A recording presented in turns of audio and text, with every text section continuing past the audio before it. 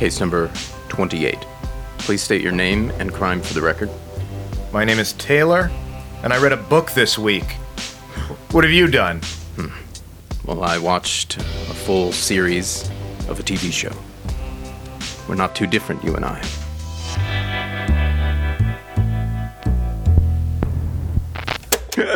Welcome, everybody. This week we are doing Mindhunter by John E. Douglas. Inside the FBI's elite serial crime unit, the basis for the Netflix series Mindhunter, which I'm sure you may or may not have heard about all over town.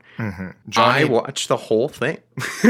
I had already seen season 1, and I blasted through season 2. And I read the book Mindhunter. This guy has also written over 15 other books, including Journey into Darkness, which is just more profiles of killers, The Anatomy of Motive, The Killer Across the Table, which came out this year. But this guy is the FBI Behavioral Unit starter, the original real deal. So he is also the model for the character Jack Crawford in Silence of the Lambs. Oh, really? The head of the, I didn't know FBI that. unit, yeah. Oh, very And so cool. he, I think, consulted a little bit on that movie. Oh, my God. And then if you're watching the show Mindhunter, he plays Holden Ford. That is the John E. Douglas character. The other investigators as well. Bill Tench, next to Holden Ford, is based on Robert K. Ressler. Who is the other guy? He is the person responsible for coining the term serial killer. He came up with that term. I also found that this guy, Robert Ressler, wrote a book called Whoever Fights Monsters, which is it's just his experience of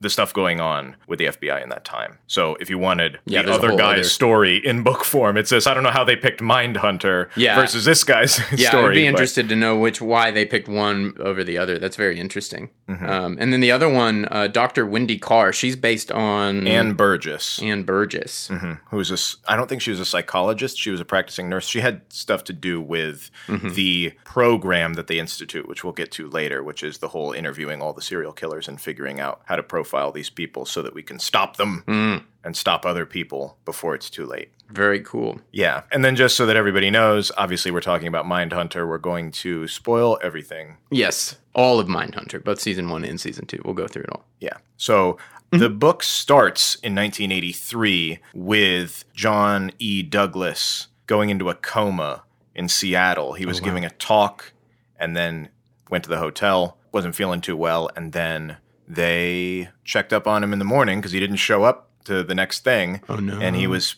convulsing in his room, and he was in a coma for a week. Oh, my gosh. And it was for viral encephalitis, which is like a virus that affects your brain. He had a fever of 107, and they were basically like, he's done. The FBI came out. They were planning his funeral arrangements. Whoa. And he came up out of it, went back to work 4 months later, got a standing ovation.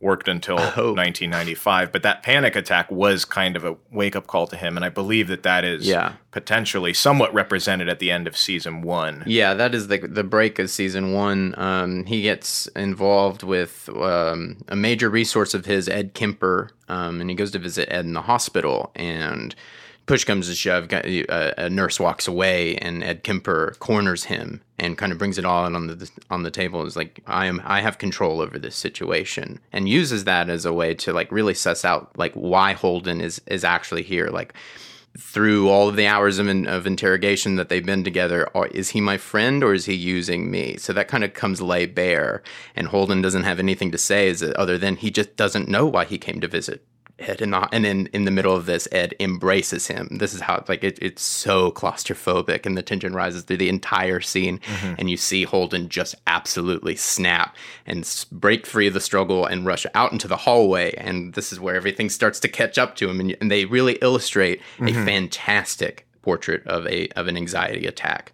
I did like how the book started out though with, "Hey, I'm almost dead because of this." Yeah, absolutely. That's a great place to start. And I'm interested now. It's like, because and this problem doesn't leave him all through now season 2. He has, you see that this is a lasting effect, and at any time maybe he could be set off again, and nobody's really sure what the pressure point is. So it's interesting because that could just be a setup for what happens down the line in later seasons. Maybe there's a bigger situation. Maybe they use that as a bigger moment. This actual one, who knows?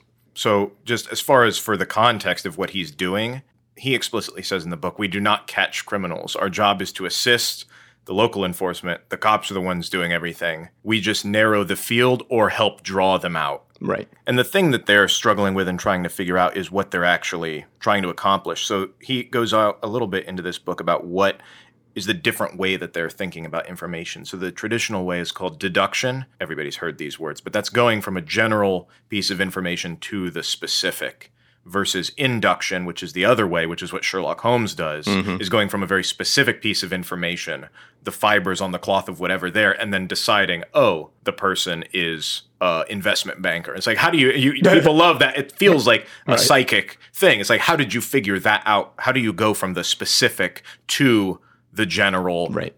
So what I liked in this book, like we said, Rob Ressler is the other guy that's involved, and he has his own other book where you could look at his experience, but specifically John Douglas is the voice of this, since he was the main guy on it. So I was interested. Which again, I'll reiterate, because it can get confusing. Yeah. That relates directly to the Holden Ford character in Mindhunter. Okay. So yeah, so he has a bit of his life history, which I thought contributed in a lot of ways, and he brings out how this might make him a good person for this job of figuring out how serial killers think, and then using that to help find other ones with crimes that you don't know what's going on. I'll be interested in this because from an audience member, I assume that a lot of the Holden Ford's actual character, like his background and his backstory, is largely what is made up in the series. So I'm really interested to see how Johnny Douglas's what he brings to the table, how he was so successful doing what he's doing, and now how they've created what I assume is a really mostly original character with his own backstory that also has this, I guess, a lot of this, probably what I'm assuming, the same characteristics just exhibited in different ways that play in to developing these tactics. So from the very beginning, he had a storytelling ability as a kid.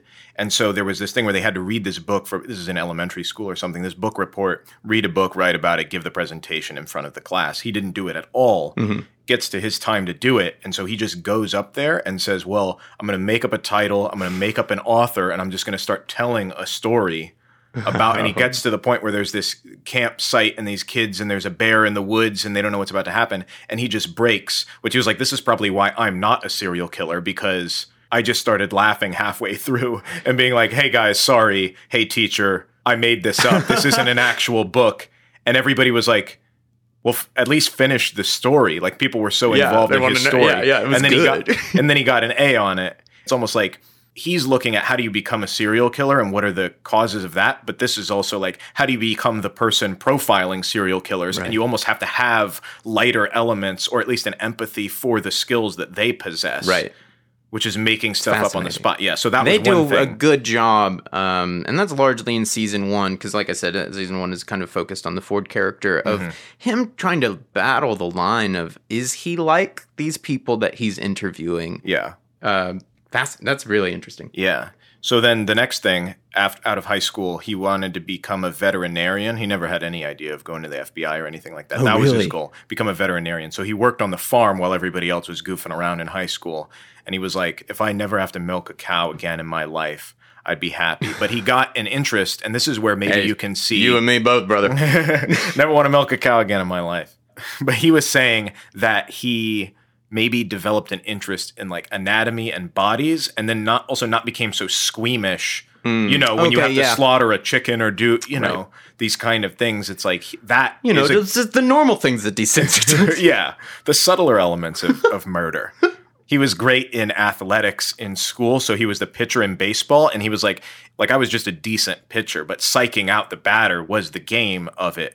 From a distance. So it's like, how can I intimidate somebody from 60 feet away so that they won't want to hit this ball? And then in football, he was like, we were not that great of a team, but we would purposefully practice crazy before the games and learn how to like throw each other with wrestling, so we weren't actually hurting each other, but it looked like we were just tearing into each other when the other team was coming around. So they were like, oh my God, if they're doing that to each other before the game, what are they going to do to the competition?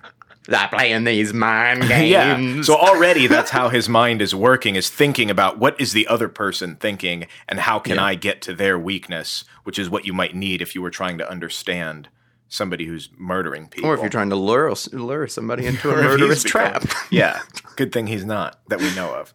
And then he went to school for veterinary science and failed completely and was horrible and got arrested a couple times. It was just a total disaster. Arrested? For what? Mostly alcohol stuff. Alcohol is a minor. It happens. And just general, yeah, it happens. It happens. But he then joins the Air Force in 1966, but didn't want to be, because he figured that was the easiest thing with not getting into combat. And then this is like Vietnam coming up. Yeah. So, but he got into personnel, which was just like typing, documents and stuff.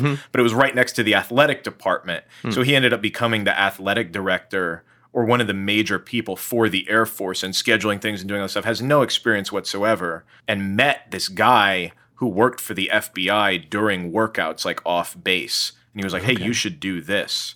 And then lo and behold, that's how he gets into the FBI. Wow. Is from all that. It was so funny. I was finishing the season 2 yesterday, and I got I've got an email. It's like, want to work for the FBI? Here, work for the FBI, and here in Burbank, California, FBI, Federal Bureau of Investigation. Yeah. Here's that. It was ridiculous. And I was like, maybe I should just join the FBI. Yeah, you have what it takes. This is sitting how it here, happens. planning out my new life. Like, maybe I could. I'll be this guy. Yeah. Give up everything. I would. Don't test me, Taylor. But the FBI at this time was not probably at all what it is now. So J. Edgar Hoover was still in charge when he goes in. The illustrious. So it's like white men only, average age between 29 and 35.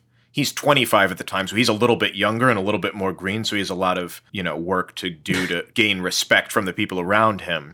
He was saying how insane it was is they had a whole thing where they had a list of dirty words, which is just swear words and various things. And it was like, if it was coming into the system or if they were interrogating somebody and this was coming through, they had a separate obscene stenographer who was just a lady secretary who could handle these words, because that's how misogynistic they are. They were like, oh, these normal secretaries can't handle that. So you've got to, if you have a transcript that has these words, it has to go through her because she's the only lady that can handle it. Yeah. Oh my God. So he thought that was insane. And then they got to choose their stationing. So he was like, everybody's going to pick LA, New York, San Francisco, like the big city. So if I pick more of a mid-sized city, I'll probably get it. So he picked Atlanta, and then they gave him Detroit. So he just went to Detroit. So the first thing he started doing. I picked my third choice.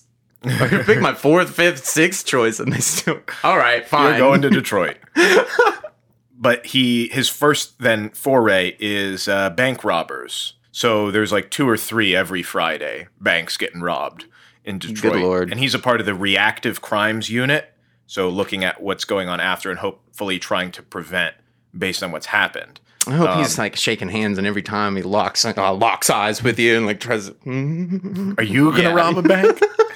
But this is where I found the start of his interviewing goes, because he's interviewing these people that did get caught. Yeah. A little tease of what he ends up devoting his whole career to. And he's trying to see patterns that fit together with bank robberies. So he'd look at and be like, okay, well, we see that a lot of these banks being robbed is because they're closer to the highways. And so that allows them easier access to flee via a car. Right. Or they're picking ones, and he asks them, and they're like, yeah, we case the joints and only go to ones where they only have female bank tellers. There's no men in the lobby, because that would pose more of a threat to us trying to run out of there. We do a thing where we walk up and then drive away. So it's 2 different modes of transport so that it's harder for us to track. So he was figuring out these things, and he's like, oh, as a part of the reactive crimes unit, we can almost make it like a proactive crimes unit, and we can find ways to try and force robbers to select the bank that we want and have it set up. Yep. If we know that this is the things they're looking for, and then kind of blackmail them into it. One situation he does have with the police, and again, going into his background of how these elements fit into his character of a serial killer interviewer, is there was a truck that got hijacked that had $100,000 worth of Scotch whiskey in it in Detroit. And the FBI, for whatever reason, was called in, this and that. And then a police officer points a gun at him, and he's like, drop your gun, because he has a gun up. And in that moment, he's like, I'll never forget what that felt like. And he's like, anytime I try to go into the head of a victim, because it's not just thinking about from the serial killer's perspective, but what are these victims doing in the moment as this person is coming up on them? And he's like, that's what I go to, because it was like, in that second, I was like, oh, I'm dead. Because they don't know that I'm here, and I have a gun, and they're looking for people, he's just going to shoot me, and I'm going to be, and so you kind of need that, not only in the interviewing of the bad people, but what would it feel like to be the other person? Yeah. And it's interesting because in the show they illustrate it well with the two main guys, Holden Ford and Bill Tench. And Holden Ford being the Douglas guy, he's always leaning a little bit more empathetic. Well, but what is it like? We're not so different. We're don't you see how A leads to B leads to C? While the other guy's a little more hard nosed, a little more traditionalist, and so there's a bit of a tension there and trying to win him over. But then obviously things start to work. But he just looks at things a bit differently. So it's not always a yes man on Ford. Yeah. And so through that, that what you were just talking about really gets illustrated, I think. Good. Yeah. He finds his wife here in Michigan. They move to Milwaukee. He becomes a SWAT team sniper for a time, as well as becoming a recruiter for the FBI office there in Milwaukee. And then he starts training back again at Quantico in more hostage type stuff, which is where he gets more interested into the psychology instead of the field work. And then we're off to the races. He's not too hot with Hoover. He's a part of the investigative support unit, which is they're trying to take the BS, the behavioral science, out of it. So he changes the name and changes the game. Changes the game. There's a guy named Mullaney who is on these cases, and this is who he takes over. And now it's 1977, and he's transferred into this specific unit in Virginia. This is where I would about say season 1 is the start of how are we going to change this organization? What are we actually doing with this? Now we have the layout for who he is as a character. His big fear at the start is not being good enough for this position. There's only 9 agents, and the prevailing theory is that motive is the main cause, go for motive. Right. That's how you figure it out. And because psychology is much more for the academics. So this is where he starts, and the first person he decides to interview is Ed Kemper, who is the guy you said who comes in. Yeah, Ed Kemper becomes a huge resource for them throughout season 1 and then into season 2. He ends up being the most available, most prolific of the profiles that they do of these serial killers. He wants to help. He thinks the work they're doing is interesting. But he's also horrifying.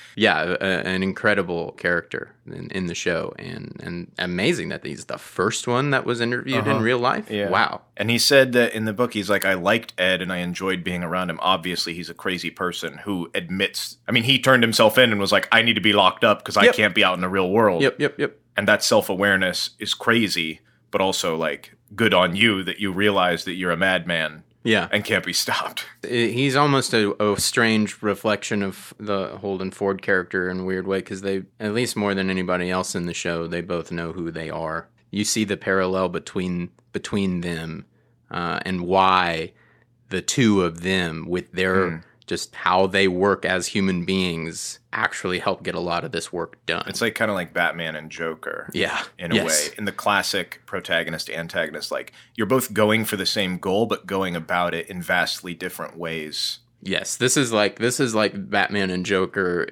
teamed up on a PowerPoint. And didn't actually do any crime fighting or arson. They just met in a back room for a couple of years and was like, but this would be cool. I'll post some links because I found some videos of the actual Ed Kemper interviews and the guy who acts as Ed Kemper. And it's like sometimes line for line. It's wild. Motion for motion. And they do that for, I think, just about all of the serial killers that they profile. The one, everything that I have seen is just so spot on. It's amazing.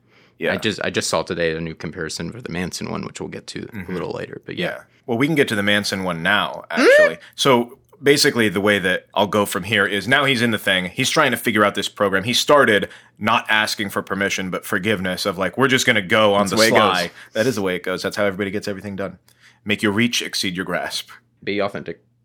and do work. Anyway, so he is on that track saying, if I want to be of value to these police speeches, whatever, I got to know stuff about and help them profiling and starting this whole other arm of we can help you profile, reduce the suspects, all that kind of stuff. So he's starting by interrogating and interviewing, well, not interrogating, just interviewing these people that have already committed the crimes, already been caught, trying to understand them so that he can figure out the commonalities between things and build a Rolodex in his mind. Okay, if I see this and this and this and this, probably means that. And that's why he looks like Sherlock Holmes, is because he has it all in his mind. But he wants to quantify it and figure it out. So he teams up with Ann Burgess, the Dr. Carr the doctor, character. psychiatrist, nurse character, to come up with exactly what the deal is. So they end up finishing the whole thing. They end up, I think it's 36 people that they interview and go through, and they have a system for it and all that stuff, and get funding through a grant to make this happen. Yeah, that is all illustrated through season 1 and then the first quarter of season 2. Mm-hmm. So that's in the real world. They end up finishing a book. If you wanted to read the book that they came out with, it's more of a textbook, but it's called Sexual Homicide Patterns and Motives, and it came out in 88. Gripping. And it is the textbook for this kind of stuff. They wrote the book on it. They literally, that's all they wanted to do. So going into kind of some of the commonalities of what they found before we go into Manson, in general, you look at it and it's like, oh yeah, they have terrible, terrible childhoods. Yeah. Like, there's never been one of them that's been like, oh yeah, it was a great childhood, and then you just started murdering people. It's like they all have sexual abuse, domineering parents, lack of parents, horrible Yes. stuff. But that's an easy thing to look at. It's like, well, how do we figure out exactly who this is? So he's saying the 3 things that these crimes end up being started by is domination, manipulation, or control. And a reason for that is because they have a fantasy of having those things. So a lot of times they'll be fascinated with the police or try and ingrain themselves into the investigation. Right. Or like Ed Kemper was at police bars and they were surprised when he called himself in. They're like, Ed, we can't come pick you up. You didn't do this stuff, because he was hanging out with them at the bars. Right. There's this fascination, like I said, and the police officer is almost like Batman and Joker. It's like the thing that they wish they could be, but on the wrong side of that. Right. And so a lot of times they'll take these shadow jobs like being a night watch or being a security guard. Right. And it allows them the opportunity to then exert that domination, manipulation, and control. So Manson, who he meets in San Quentin, obviously fits into the manipulation category of that. I mean, shades of all of them. But a thing that I do know that they transfer over is, he said Manson sat on top of the chair the whole time. I was wondering about that. Yeah, that was actually a fascinating way to block out that scene. So I wondered if that was a real thing, or if that was just something the filmmakers thought, well, Charlie would do this. No, he did that awesome. In the interview, and he was like, that was definitely a clue to be like, okay, look for that in these types of people. He wants to be above. And he said he saw that as a trend. It wasn't just Manson was a short guy as well. So I think that, you know, like that plays right. And if you've been listening with us, we've covered Manson more directly. So chaos. Yeah. I found the Manson scene to be quite fascinating, because the way they use him relates directly to the Bill Tench character, the Robert K. Wrestler inspiration, that character. Because that character through season 2 is dealing with a very private family matter, unbeknownst to his coworkers. His son was accessory to the murder of an infant with some other boys. And this is not based in reality. This is something I think a lot of people are curious about, is whether or not this is based in any kind of truth at all, and it is not, as far as I could find. No, there's no case like this whatsoever. I don't even mean in relation to these people. I mean that there's no case that resembles the actions of these children in this event. But in a fascinating arc, the Bill Tench character is actively dealing with the implications of his work in his family life. He is confronted day to day to ask himself if they have done this to him, or if this was just part of the child inherently. The nature versus nurture argument, in which we've touched on time and time again. So all of that is subtext for the Manson scene. It's interesting as Manson starts to talk about the societal implications of how we raise our children, you know, like what we indoctrinate children with just in society as it is, and the worlds that we build separate, and how you start to realize, oh God, the Bill Tench character is speaking directly to what's going on in his life, and that dominates the scene. They don't even get to profile, you know, like it all becomes about that. So I mean, I just thought it was a really fascinating scene that ends with Tench storming out and pulling Ford with him, and at the very end, Manson asked for Ford's sunglasses. He just likes them. Can I have them? Yeah. And then guard follows him out, hands him his sunglasses. Like, hey, Manson said he lifted these off of you. He was bragging about it. What? Just a lie. So and just being a beautiful portrait of just what is he like? What is Manson's game? And then at the end of it, is it just to it felt just so. He illustrates very, very clearly by the end of the scene that he is free in his own mind, and there's nothing you can do about it, which is only infuriating when you want him to pay for something, and you don't even know what for. It's incredibly complex, and it's just not how I thought they would use this character. I thought they would use it for some bigger implication. They would probably overstretch him a bit, and that it would probably be a little bit more about Sharon Tate and August 9th, 1960. No. This was squarely about a character arc, and that's all it was. Well, and that's what probably why, like, we talk about the literary significance as it applies to modern times. And it's like you look at these vignettes of the people that he's interviewed and what he's found, and then all of that is being used in the story context, whereas in this is just kind of like bare bones. He's not saying how it necessarily affected his personal life or anything like that, but it's good of the show to use it in a story context so that you can actually get something out of it besides just the facts of a murder. The whole the child murder, the Tinch family story is just a personification of all of the paranoia that goes into developing this type of work. Yeah. So that's all I kind of read it as, but how beautiful to actually get me emotionally involved in the work they're doing with a B story, a C story, Yeah. And then to wrap it around and use that as the device for one of your main draws for this season. Just a hugely cinematic. Good writing. Yeah. So we're going to go through just a couple more main characters that end up being in the show that he interviews, high profile. Yeah. One of them that comes up is this guy, Speck. He considers more of a mass murderer than a serial killer. Got involved in a situation. What's the distinction there? That's interesting, because I had between mass murder and serial killer, because that sounds very similar to me. Yeah, mass murderer is just a bunch of people in a similar geographic location, usually all at once, or as opposed to it's just like these shootings and these things that we see, versus a serial killer is a planned, orchestrated with a theme or of significance to each crime, usually over a long span of time, basically until they get a short amount of time, right? And so a spree, yeah. And so he killed 8 women all at once, but it was treated like, hey, this is this heinous thing, and there was sexual nature to it and whatnot. And so he interviews him at Joliet and uses this tactic in the sense that, like, he knows a bit more about people now, and he's saying the psychology of it. He realizes this guy gets off on being a macho man, which he sort of fudged the truth about this, and it was more like he couldn't handle the situation that was going on,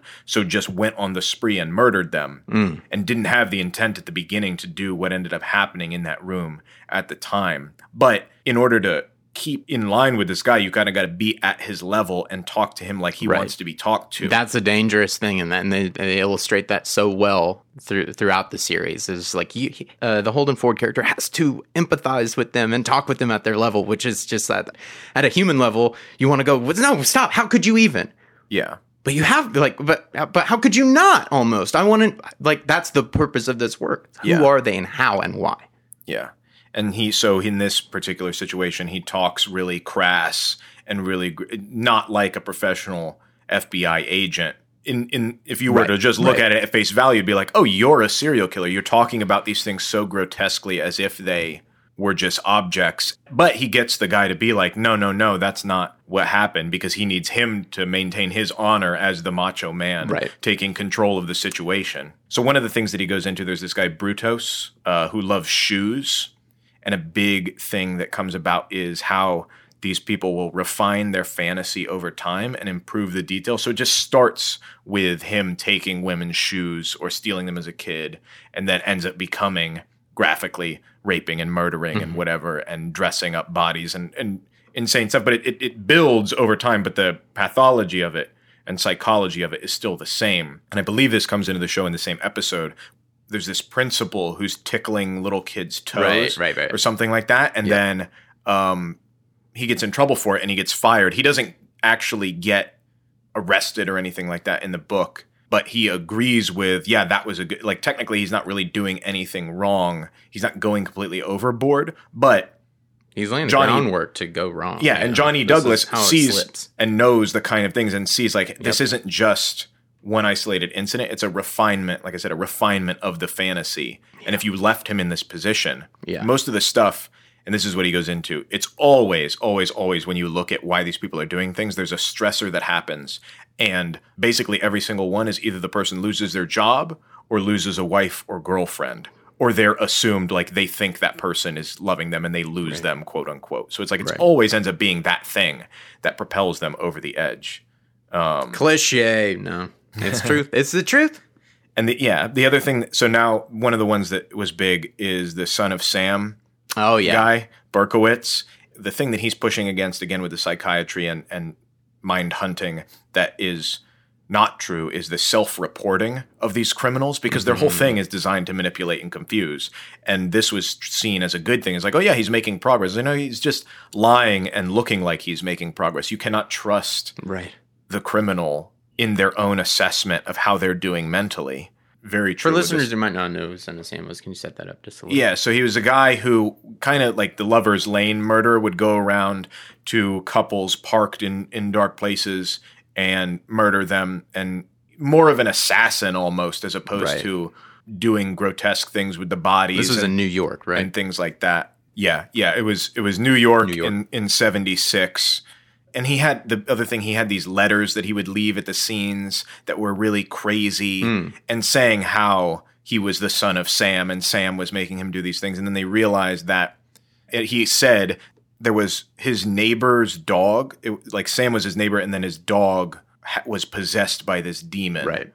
3,000-year-old Said, "I demon need who was blood." telling him to do these crimes. And so then that That's became like the huge famous story, yeah. It's like, oh yeah, his neighbor's black Labrador was Spoke to telling him, a him demon, to murder people. So this Johnny Douglas character looks at this and he's like, these things, again, looking at what their pathologies are and what their craziness is, like he's appealing to his ego. If you look at the actual crime scenes, which maybe people didn't realize, he comes around to the passenger side to shoot them every single time, which for a lot of these people, they have problems with their mom or they have problems with relating to women, because basically all of them are men, which we'll get into at the very end for why he thinks that that's the case. But if you were looking at it from a logistical perspective or from an assassin perspective, most of the time in this time and place, the guy is driving and he would pose the most risk. So you would want to go up to his window and shoot him so that you wouldn't get attacked or he couldn't drive away or whatever it might be. So it wasn't about that. It was about shooting the women. Yeah. Straight up. And so he also would, go back to the similar crime scenes. Like the things that people do aren't random, even when they're not thinking about it. They are, And reliving the fantasy. It's like it had nothing to do with a dog telling him to do, you know what I mean? It had to do with his history. It had to do with all the stuff that we talk about. So he comes in, and when he's talking to Son of Sam or Berkowitz about this stuff, he brings up the dog deal, and he just says, "Knock off the bull." And the guy laughs and nods, and it's like, "Yeah, you're right. Like that actually happened." He was able to get the guy to be like, "Yeah, that's not why I did it." It's used in season 2 as such a breath of fresh air. This is such an illustrious serial killer. This is almost God tier for them. Yeah. They've just now gotten some money flowing into the department with a new FBI director that kind of believes in the program. So they do this, and man, they blow it out of the park. Because just like you said, he kind of pushes like, "Come on, cut the bullshit." And you're right. And it's so relieving, because now after all of the, does it work? Is it crazy? It works, and you see it lay bare. You just see the dude drop the act, and I'm sitting there thinking, like, did this happen? This is crazy. It happened. So apparently, it happened. I'm here to tell you, it happened. That's probably the most amazing true thing, like singular moment of at least season 2 that I'm like, no way that happened, and apparently it happened just like that. Yeah. So there was a certain crime in San Francisco called the Trailside Killer, where he was nabbing women off of the trail in this hiking, and it got crazy to where people are like really scared, and there was alerts, and like they tried all these different things. They tried having rangers that were posing as women. They tried blocking off certain things. They couldn't figure it out. Right. And he comes in, looks at the stuff, looks at the crime scenes, looks at how the women were positioned after, looks at the location, and is like, "Here's what you need to be looking for." The guy's got a speech impediment. And they're like, "How in the world could you have deduced like that's who we should be looking for at all?" And so the way that he surmises this, and I'm going to be skipping over some things, but it was like blitz attacks, because he could tell that it wasn't a prolonged thing based on how the bodies were and how they ended up dying. So it was a quick thing, a strangulation. The bodies were in a place where they were removed from view, right? And he had to move them around, and it was always from the rear, so he didn't want the person seeing them. And so you could potentially imply that he was ashamed of himself. A lot of these times they're not good with women, versus the Ted Bundy, where he's suave and debonair and can get them into his car and then do whatever. This was like a quick hit. He also had to know the area, so he had to be someone from around, just like all of the classic Sherlock Holmesy stuff where he's deducing this and that and this and that. And he's like, based on everything I know and how these things go down, this guy was awkward, not good with women. He was ashamed of something. We could say that it was some sort of disability or deformity, but he had to move these women away from where he was to further into the park, which means he didn't have polio or he didn't have some sort of physical disability. He might have had acne or some sort of disfigurement, but that would have been very easy to notice because now people are on high alert for somebody who's doing shady things in the park. So the only thing that would have happened that wouldn't have been noticeable, but that would still have given him a lot of guff, is if he had had a stutter or something like that. And he was like, you probably already talked to him. That is the most classic thing that he says through all of these. Because like I said, they're usually trying to insert themselves into the case, trying to be involved in what's going on, having that power trip. Yeah. And so it ends up being exactly all of the things that he said, like a psychic. And the guy had a stutter. Good Lord. And so that ends up being like probably in similar to the Son of Sam thing in the show, where it's like, this works, you know? How do you know? I imagine that they'll use this in later seasons. The idea is that this will be 5 seasons overall. They've went on to say that. So and interesting. We haven't talked about it being moving on the prospect of it being 5 seasons. We haven't talked about the BTK stuff at all. Or do you want to save that? No, we can talk about it. There's not too much in the book about that. Okay. Because this book was published in 1995. Okay, he had so that case another wasn't 10 even years. solved. Yeah. So if anybody who doesn't know, the BTK killer was active through the 70s and 80s and the 90s and was caught finally in 2005. Mindhunter, starting in 77 now through season 2, ends in 81. Every episode has a vignette with the BTK killer, and so a lot of people are speculating and wondering as to how this actually will culminate. Right. So that's there's not really a mention in the book because it's still early on. That's 10 years before he ever even gets caught. Yeah. There is one that he does figure out through an interrogation of the actual person committing the crime. As opposed to interviewing an old serial killer and figuring something out, or consulting with the police officers about who might have done it. They're like, we think it's this guy, and he gets the confession. He gets the confession from this person using some of these techniques he's learned about serial killers and how their mind works. So there's this woman or child basically named Mary Stoner in 79 who was found dead. Didn't show up at the bus stop or whatever. Really grotesque out in the woods. And again, in his psychic ways, he's like, you're looking for somebody with a dark colored car. I'm like, all right, cool. We're looking for somebody with a black or blue car, along with all the other things. But that was they like do the that one a lot in the second season. Is this him like saying something, an idea like that? These are a little crazier, but even than what's in the show. But I think this is the beginnings. If this is going to be 5 seasons, this is the beginnings of him starting to kind of throw paint at the wall and being right and nobody believing him, and then having to be proven right because it's an emotional gut reaction. Or later on, he can say like, "Oh no, based on this pattern and based on all the people I know, this person had to do this, and they were more organized, but it was also a crime of opportunity because of this situation that happened here." And so you can see maybe it looks disorganized, but there was an organization premeditated, and more people that are organized favor darker cars. And because she didn't have stains on her clothes here and was brought out into the woods, that means it was done in a car, which means he cares about it, which means that's what you need to be looking for. And you're like, good Lord. That's fascinating. Yeah. But with this, so they got the guy, but they need him to talk about what it was. So he's saying for this, and this I think is in the show, is his tactics with interviewing people. And he's like, bring all the files on the desk and put his name on the top. Even if none of those files have to do with him, make it look like we have a lot of stuff on him, because we really don't. He's got a blue car, you know? But put all the files up here. And again, this is going back to, I think, like his bank robbery investigation stuff days. And just a little bit of pressure. It's a bluff. Yeah. And he's saying we found this rock that had blood on it next to it, which means that we know that he loves being organized. We know that about him, but he had to use the rock, which means that was an improvised thing. He thought she would die and she didn't. So like that's going to really freak him out. So bring that into the interview room, set it on the desk off to the side so he has to look at it. And then insinuate, because we know when the rock hits, there was going to be blood on him. And again, because he's super organized, he's going to hate that.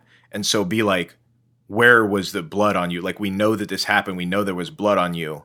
Also, so these are the other two things. Do it late at night, because that implies that we're working around the clock. Oh, there's yeah. Also that's in the show. There's in no the pressure show, yeah. for lunch, or there's no pressure to go home for the day. It's like, we can be here.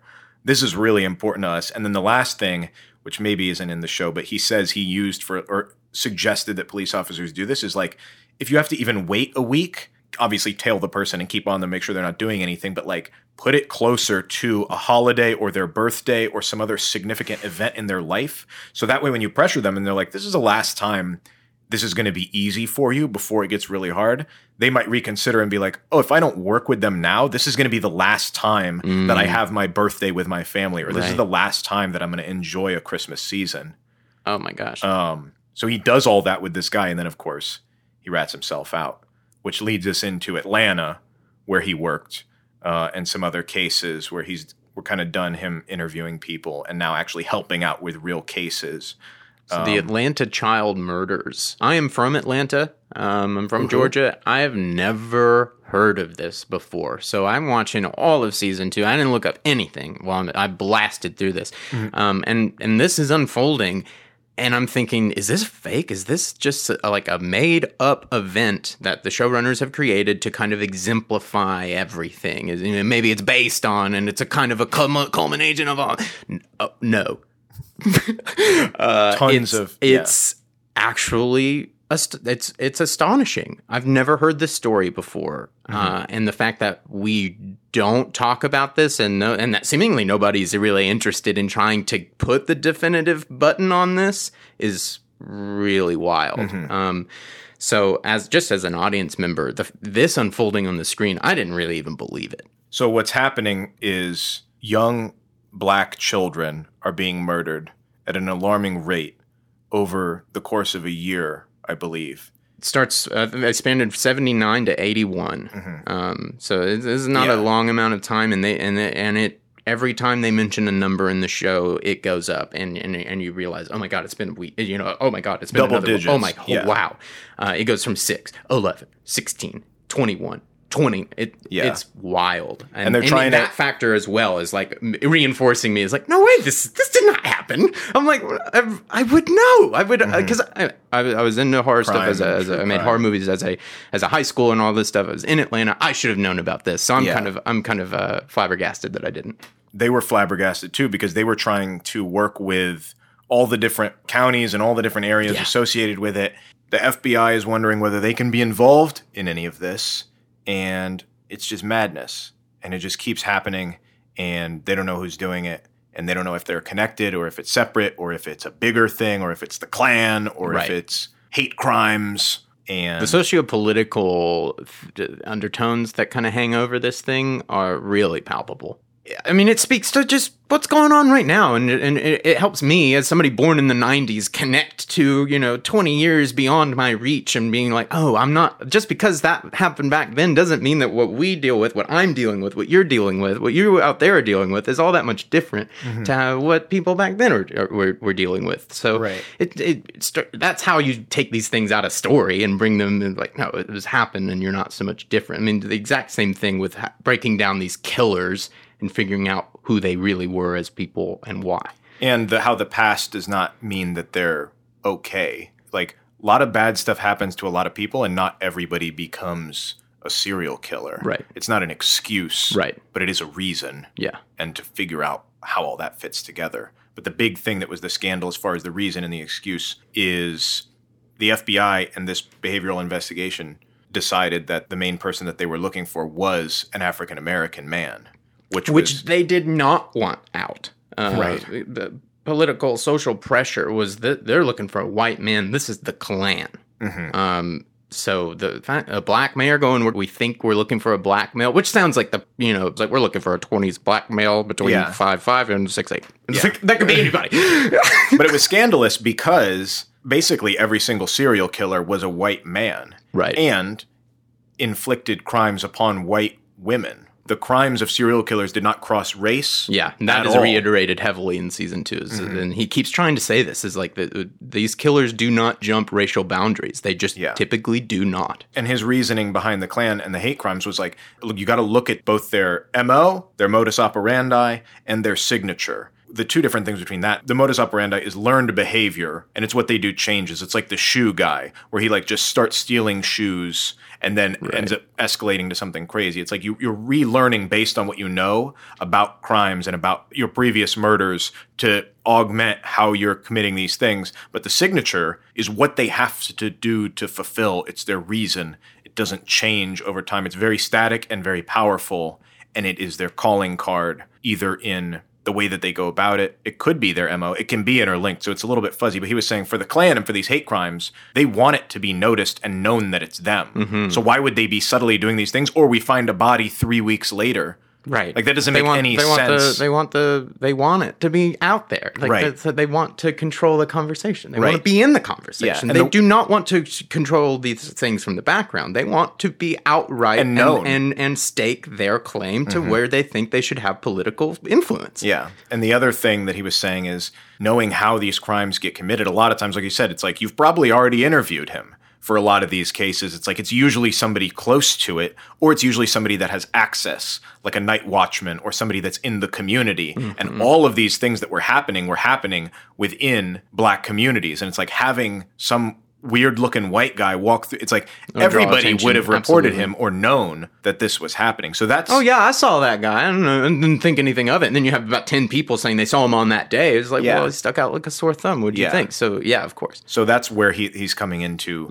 how the race is connected. They get a copycat call from somebody saying, there's a body over here, and I did it, and whatever. And it's clearly this white redneck guy. And he's like, let's not humor this. Right. Except for to make a media show of the thing to catch him. So they know, like, okay, well, what is this guy's MO? Clearly he didn't do it, but what does he want? Yeah, he wants the attention, and he wants to be known. So let's give it to him, but also suss him out so we can trace the call and figure out who he is. So what they do is he tells him, oh, it's over here on this road. This is where the body is. Click. So they go, make a big show, get the media, get everybody in, search the wrong side of the road on purpose, looking dumbfounded. He calls them back and he's like, you guys are idiots. I knew it. Because that's what he wants. He wants to show that the police are idiots. Yeah. And it just turned out it was some guy that had a grudge against a particular police officer. And so they got him. Had nothing to do with anything. Wow. But using the FBI's behavioral analytics, they were like, we can figure out how to get this crap out of the way so that we don't keep having copycat callers and nonsense. Right. But they did realize, he was like, I wish we could have figured this out ahead of time, but a big part of this killer's MO was the media satisfaction. The actual killer did dump a body over there where the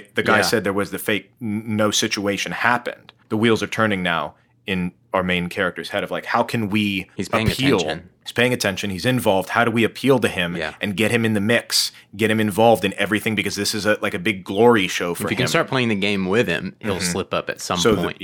You'll get something. The big two things that they want to do, there's this big benefit concert that's going to be happening for all of these murders that are going on. And they're like, we know he's going to be there. We know he wants to be involved. He wants to see what's going on. So let's try and, in a backwards way, get him a free ticket to there. So they set up a situation where it's like, you can get in if you work as a security guard. Because again, they're trying to figure out the profile. Maybe he's kind of this type of person. And this is what the experience, like I said, the night watchman, like this is the experience that he would have. Right. What a perfect opportunity for him to come in unnoticed. Let's profile people that we want to hire for this position catered to him. Videotape them. And then analyze, the 40 people we hired for this. And then we can narrow the field. But took too long to figure out how to get all that to go down and who's... the first time anybody's doing this, period. Yeah, responsibility was for doing any of that stuff. The second thing, it's a trope, but it's true. People come back to the scene of the crimes. Yeah. They do this.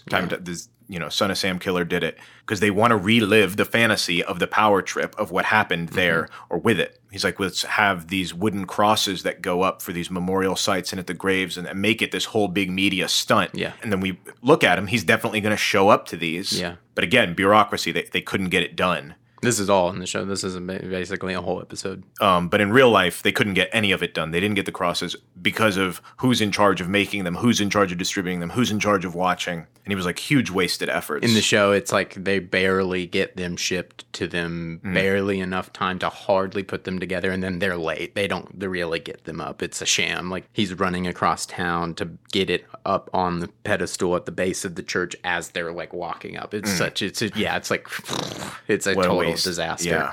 So the next thing, since these are a failure, media, again, they know that he's watching. This was not, I mean, you can't control everything, but it got out in the media that they had found these fibers. You know, they're trying to figure, and they're like, oh, here's some evidence. Here's what's going on. And so our main guy, Douglas, he's like, I know where he's going to drop his bodies next, and it's going to be at the river. And like, how do you know that? And it's like, because he doesn't want to get caught. And you just said that you can find fibers. He needs to put it in a place where stuff's going to be washed away, and it's going to be hard to get tangible DNA and physical evidence on these bodies. And sure enough, what do you know? The next 3 bodies are found at the river. Yep. And so then they're watching them. This is when they catch a guy, Wayne Williams, who dropped something into a river off of a bridge. They tailed him for a while, and then they got him. But it was in connection to 2 murders, not these 30 other murders that had happened. Right. It wasn't younger kids. It was like 20-something. Yeah, they ended up pinning him for those. 2 of them, and so he still gets life for that. But they illustrate everything you've said is the back half of season 2. The only other things, like you said, I don't think people really know much about this. There is another podcast that came out, I believe last year, called Atlanta Monster. Really? And they profile serial killers. So this was their first season, and they went through and did a whole expose and a whole thing. So if you were more interested, I'll post a link to it. But listen to that and get more of the details. And then I think their second season, they did the Zodiac Killer. Cool. But yeah, the big question becomes, because he does fit the profile, he was a police buff, interested in police. He drove a decommissioned police car around. He was at the benefit concert. Yeah. A lot of the stuff they had. But it's the controversy, I guess, of was he connected to all of these things? He has still denied it. I don't know exactly all the evidence. He's still in prison now. He's 60-something right now, still maintains his innocence. And they reopened the case. This year in March, yes. Yeah.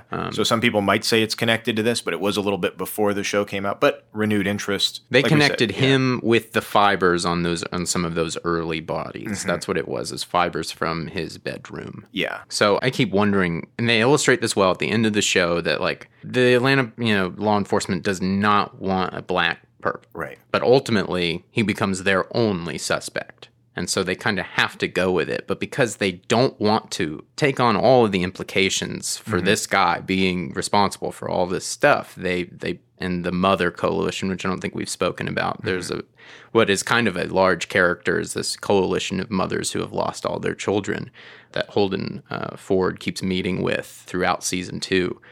They basically tell him what's going to happen now. And they're like, well, we got him, and they have enough, and it's going to headed in the right direction. He thinks he can pack up shop. Like you said, he doesn't find killers. They find the killers. I tell them who to look for. Yeah. They got him. They have everything they need. They're headed in the right direction. I got to go home. And he's telling them that, and they're like, you don't even understand. They still won't. You think it's done? That they got him? No. They're going to close this, and they're going to shove this off, and nobody's going to be responsible for my child's death, her child's death. What if it was your child's death? Would this be enough for you? And he kind of writes it off in that moment of like, well, they don't know, like watch the process play out.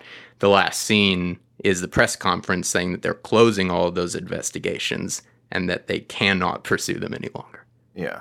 The final title card is that 27 out of the 31 cases were never followed up on. Yeah. Now reopened in March. So up until a certain point, they were not in rivers. So you have whatever physical evidence has been collected. It's like with this amount of evidence, if they are connected in this day and age, we should be able to get some sort of answers. And I'm only just further shocked that something of this level, of this stature, of this, I mean, it's absolutely horrific. It's almost cliche. Yeah. But it's also unique in the elements of, like we said, like who and what who he ended up to be. Absolutely. And absolutely. So there's all sorts of reasons of like, why aren't we talking? Why am I only now learning about this? Why aren't we talking about this? Because we're talking about it. Why haven't we solved this? Because it seems like we have the tools to be able to piece this together, because you know what? Those 30 people still aren't around, and their family members still are. Yeah. Well, that is interesting because it ties us into the last little section. And the way that the book ends is a little bit pessimistic, I feel like. Like, he's not super into rehabilitation of these people, where he's saying, like, insanity is a legal concept. And if somebody has an irresistible impulse, they're not going to stop. Like this Ed Kemper character, where he's like, you give them the situation, you give them the shock to the system, they go out again and then they lose their job or they get spurned by a lover. It's like, which is surprising, I guess. Maybe not. But he's seen it all.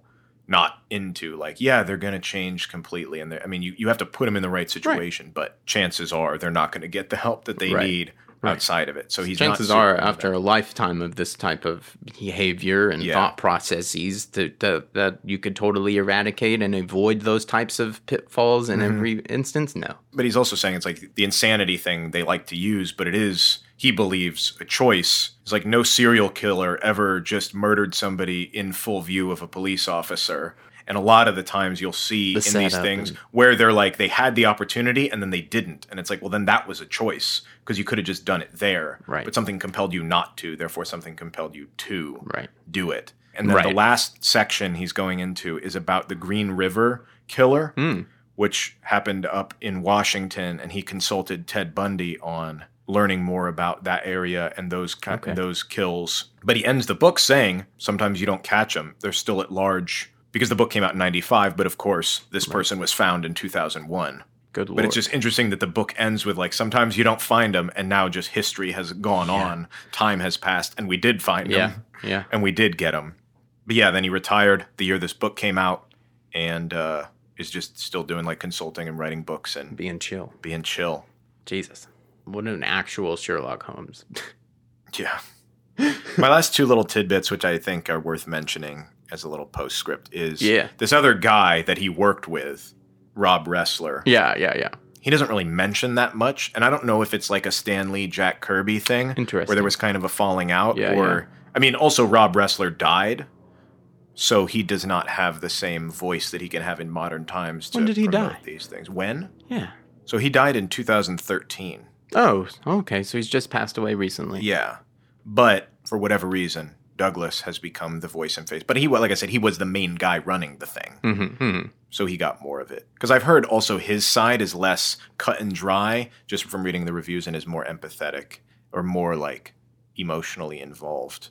But that speaks to the Holden Ford character. He's trying to set aside, he wants to do the work, and the work is important. And is the work not as important to you as it is to me, as very much as how he comes off. And so people like that, it can negate the peripheral emotions of the people kind of in your support group. I mean, because he's so weirdly interested in wanting to empathize with these killers. But then he just forgets that, like, his partner has a whole other life and maybe is dealing with, like, a whole other personal child murder, and it's like, you're not giving enough to this team and the work that we do. It's like, well, also there's, like, a lot that goes on in somebody's life that might also stress them out with the work that they do. Yeah. It was very interesting. And what's the balance? And does that turn you into somebody you hate? Right. Very much so. The idea of nature versus nurture is just palpable throughout all of this.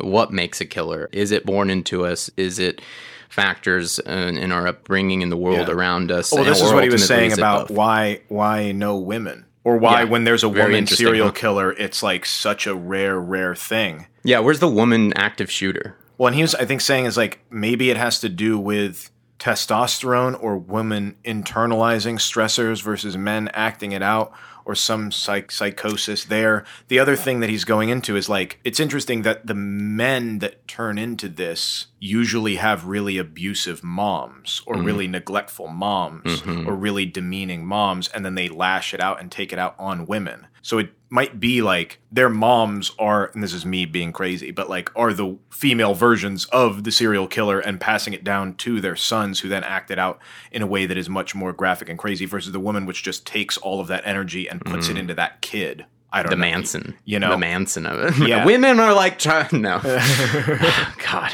But I don't know. He doesn't know either. They talk about this openly in season 1.